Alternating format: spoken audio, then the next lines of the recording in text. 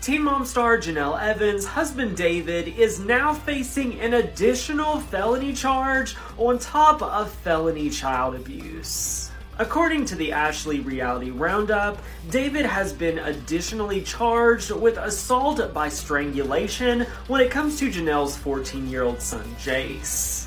They said that David and Janelle were allegedly blindsided by this additional charge, and an insider stated they didn't even find out about it until it leaked in the press. Court documents obtained by the Ashley read that David unlawfully and willingly did, being the parent of Jace Evans, who was a child less than 16 years of age, inflict physical injury on that child.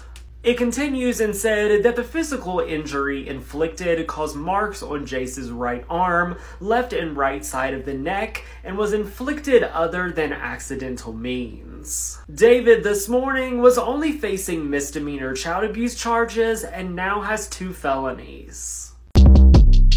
Short Cast Club